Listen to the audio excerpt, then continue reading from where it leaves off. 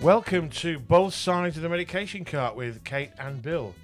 The story of the girl most likely to succeed who ended up on the wrong side of the medication cart in a psychiatric hospital. This is Bill and Kate, both sides of the medication cart.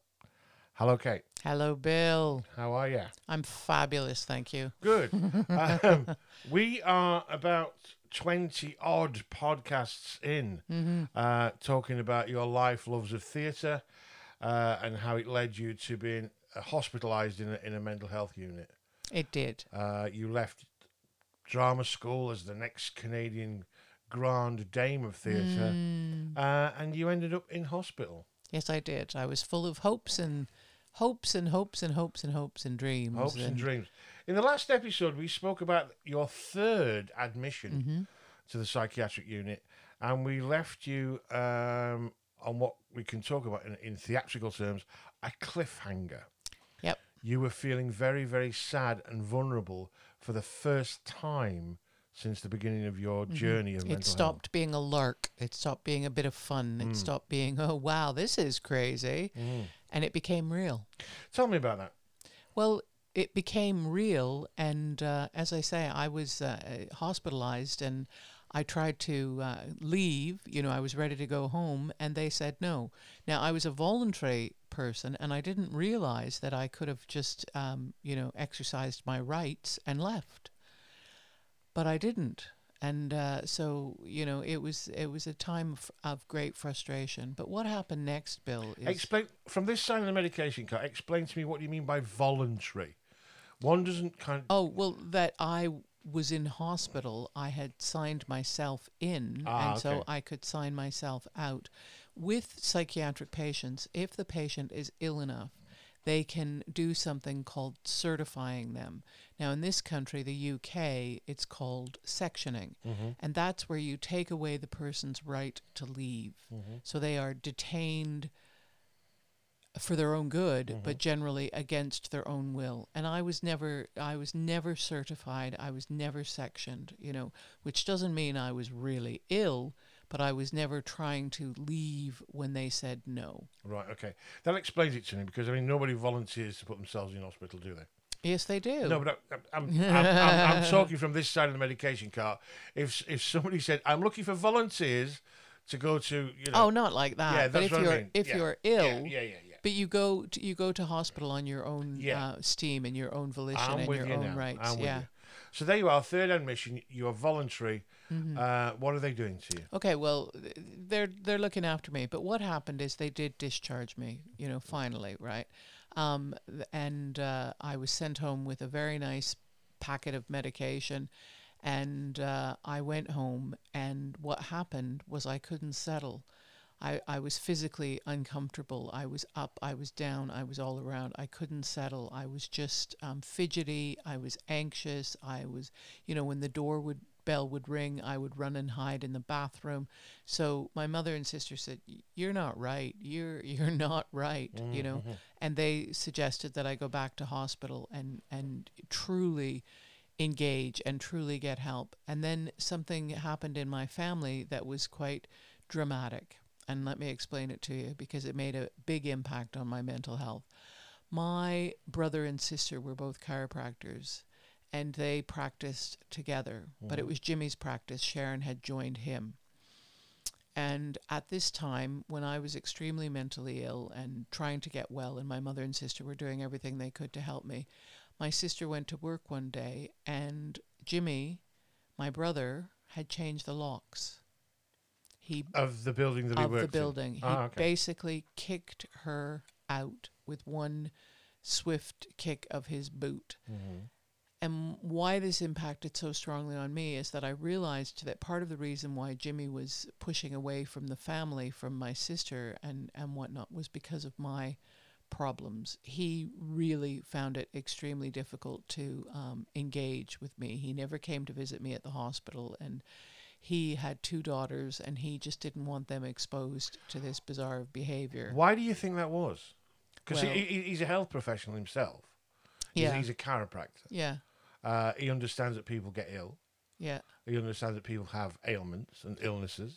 Well, I think to be perfectly honest, Jim was the kind of person who he stigmatized mental health. And I believe, I can only speak from how he treated me, was that being mentally ill meant that you were weak. Oh, okay. That you were weak. But anyhow, how this impacted on me was because all of a sudden my sister had no office, no business, right? No income. My mother and sister and I realized that Kate needed to get out of the way. I was in the way with all my mental health difficulties and whatnot. And so we kind of decided that I should go back to hospital.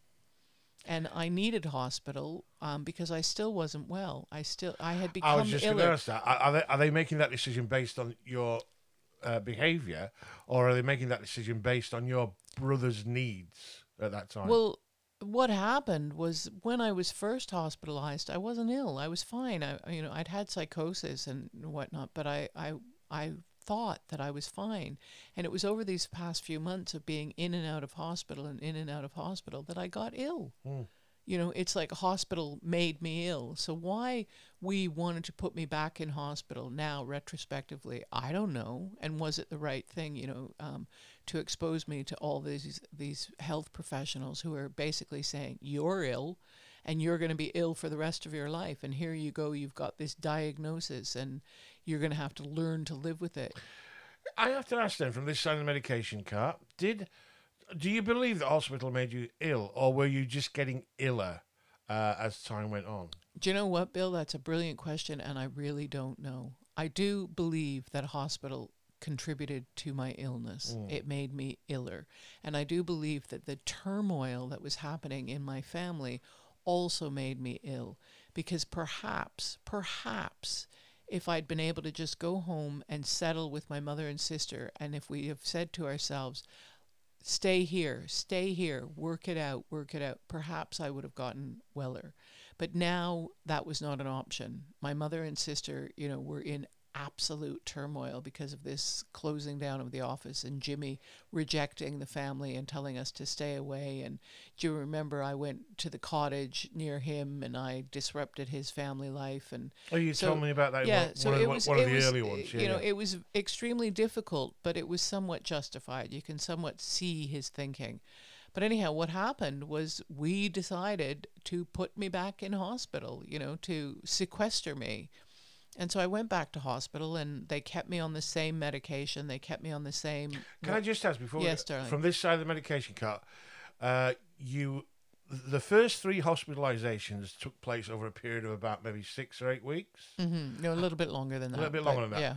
Okay, well, how long before the last discharge and this readmission? A couple of weeks. Okay. A couple of weeks. Okay. But here, I can really now place the time of where I was now. Is I was in hospital... to help my mother and sister to stay out of their way, to let them deal with the dramas and traumas and whatnot of their lives, right? And the other thing I wanted to mention that I haven't mentioned, right, is my dad came to visit me a couple times, right? His day off was always Wednesday, had been forever and ever. And he would take me into the visitor's room and shout at me, so much so that, nurses commented on it, right? And his shouting was, and his favorite quote was, pull your socks up. Why don't you pull your socks up? You've got to pull your socks up and get out of here and get on and get a job and become a bank teller. That was kind of the theme that now that I was no longer ever going to be an actress, what a stupid dream that was. You've got to get a job and you're good with math, so become a bank teller. And he just shouted down. So there was trauma from my dad, there was trauma from my brother, and my mother and sister and I thought the safest place for me was in hospital. I have to ask again, did they see you as weak? This is why these two men were getting at you. Definitely. That if I just put one foot in front of the other, if I just got up and went for a run, I'd be fine. And if I just pull my socks up, and perk up and get better. And, so it was very difficult. My mother and sister were much more sympathetic and empathetic, but, the family was in turmoil. And my brother Jeff, let's not forget my brother Jeff. My brother Jeff just stayed out of it. He just stayed out of it. You know, he didn't come and visit me. But the He thing didn't is, call me. you went to drama school as Kate the Grey, and you were, Mm-hmm. you know, Mm-hmm. Katie, and you were happy-go-lucky, you were bouncy, you were bubbly. So that's what they remember. Mm-hmm. That's what they remember. 'Cause, I mean, you've got to look at it from this side of the medication cart. Mm-hmm. That's what they remember. And you came back after 2 or 3 years Mm-hmm. broken. I did. You I came did. back broken. Absolutely. Spot on. And they saw the signs of you being broken, but Mm-hmm. you didn't. No. No, I You did didn't. not. So, I mean, their reaction to me Mm-hmm. sounds, in a way, not justifiable, Mm-hmm. but also, but it sounds typical. Mm-hmm. Let me say that Mm-hmm. for people that don't really understand, and this is why we're doing these podcasts, both sides of the medication cart, for your husband of 27 years almost to still try and understand what happened to you. Yeah. Well, part of what happened to me, and I hold my hand up to it, was my family was a mess, you know, and so I didn't have a safe place to get well. Mm-hmm. So anyhow, this is what I want to talk about today is the biggest trauma. The biggest trauma is about to happen. I went back to hospital and I got discharged after about a week because, you know, they basically said to me, you cannot use this place as a hotel, Kate. Okay. And they said, you are well enough that you should be at home. So they sent me home. And I remember it vividly. It was now October. And my mother and sister, we celebrated, oh, Kate's home. Yeah. And my sister barbecued some steaks. It was a Friday night. I was discharged on Friday night. Yeah. And my sister and my mother and I bonded over the drama and the trauma of my brother locking the office. My sister did a heroic thing. She bought another house. She bought a house. Oh, my goodness. Yeah. She bought a house that was big enough that she would be able to set up her chiropractic office in the garage or garage, as we like to say in North America, right? So here we are. I got discharged. Sharon bought a house. We figured it all out. We said, hey ho to the men, and we were going to, the three of us, triumph with life. And so one of the things that Sharon did was she got the scissors, and I had a hospital bracelet. We had hospital bracelets at the time, right? And she cut the bracelet, and it was a celebration. And we had the steaks, and we had a glass of red wine. I know I shouldn't be drinking on medication, but we had a glass of red wine. And the three of us laughed, and we bonded, and it was wonderful, and it was beautiful. And I remember that Sharon lit a cigarette. At this point in time, people smoked in their houses, right? She lit a cigarette and she took it from her mouth and she flipped it and she put the smoking end to me and she gave me this cigarette and I took the cigarette and then she lit another one for herself. And it was the biggest bonding moment ever. It sounds like a scene out of one of those It was. chick flick movies. It was Where totally Thelma and Louise. Yeah, where we are bonded, the babe. sisterhood get together and support the one that's in crisis. That's what it was, right? Anyhow, I have to ask, how was your mental health at this point? I thought I was brilliant. I was fine. I was dandy. I was cured. I was discharged. It was Friday night. But here's what happens. My next memory after the cigarette, right, is my mother saying to me, did you take all this medication, right? And I have only a snapshot of that my mother had my bottle of medication and she said, how many did you take? How many did you take? My next memory, I'm in hospital, chained to the bed.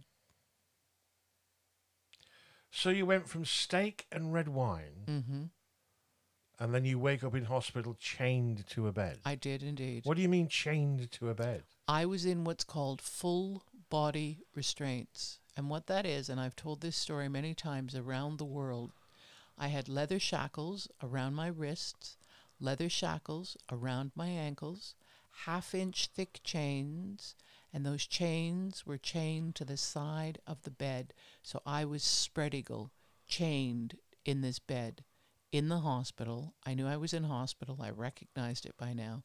And that's what happened. I woke up It was 3 days later. It was Monday, and I was in chains. Now, forgive me, I have seen these images in Victorian books about mental health and the asylums. I have seen these images in dreadful Hollywood movies made about the subject of mental health. But from this side of the medication cart, and I can honestly say, hand on heart, I'd never, until I met you, met anybody who'd actually been physically chained Yep. to the bed. And the next memory is me screaming, pulling on the chains, etc. And 2 nurses came in to tend me, and I couldn't see them properly. They were a blur. And behind them was a bright orange light, and each of these 2 nurses had in their left ear a hearing aid. It was like I had an angelic vision. Now, I recognized that they were nurses, but at the time, I was not so sure. And my next memory is I was conscious and I was in chains. So this stage of your treatment, right? This is treatment that you didn't know you were going to get, because the last memory you got, you're having steak and red wine and having Correct. a giggle with your mum and Correct. sister. The next stage of your treatment is that they put you in chains in hospital, and you're hallucinating. Well, or I'm seeing, I guess we could call it hallucinating, yeah. Had they medicated you at this point, or just chains? I believe I was heavily medicated. Now, I have no memory of this, but my sister apparently came to visit me.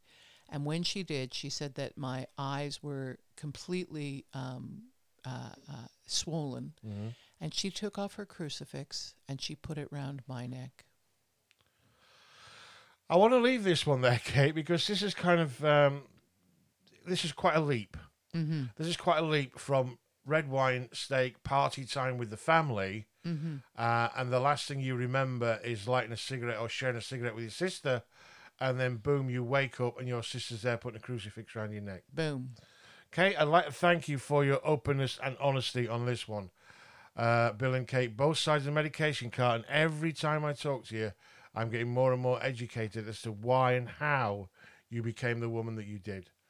I'd like to say, mother of my children, my best friend, thank you ever so much for sharing your story. Thank you, with Bill. me today. It goes on. It goes on. Ladies and gentlemen, Bill and Kate, both sides of the medication cart. Don't forget to join us next time when we're going to continue the story of how and why Kate, the girl most likely to succeed, is now back in hospital, chained to a bed, being visited by angels and given crucifixes. Thank you very much, Kate. Thank you.